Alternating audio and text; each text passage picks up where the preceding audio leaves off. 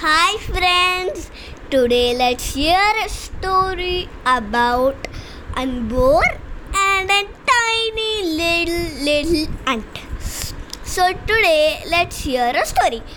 One day there was a boar and he was too proud of himself because he could carry anything bigger than him and smaller than him. Even the mighty elephant could not do that. The next day came a small ant. It told, "Oh, I can do it, mister. You tiny ant. You can do it? Okay, try it." So the ant showed a big grain. The ant showed a grain which is bigger than an ant.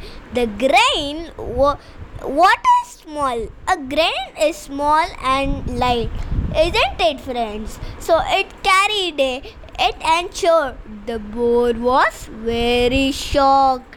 So the moral of the story is you should not be so proud. So bye friends, let's hear a story tomorrow again.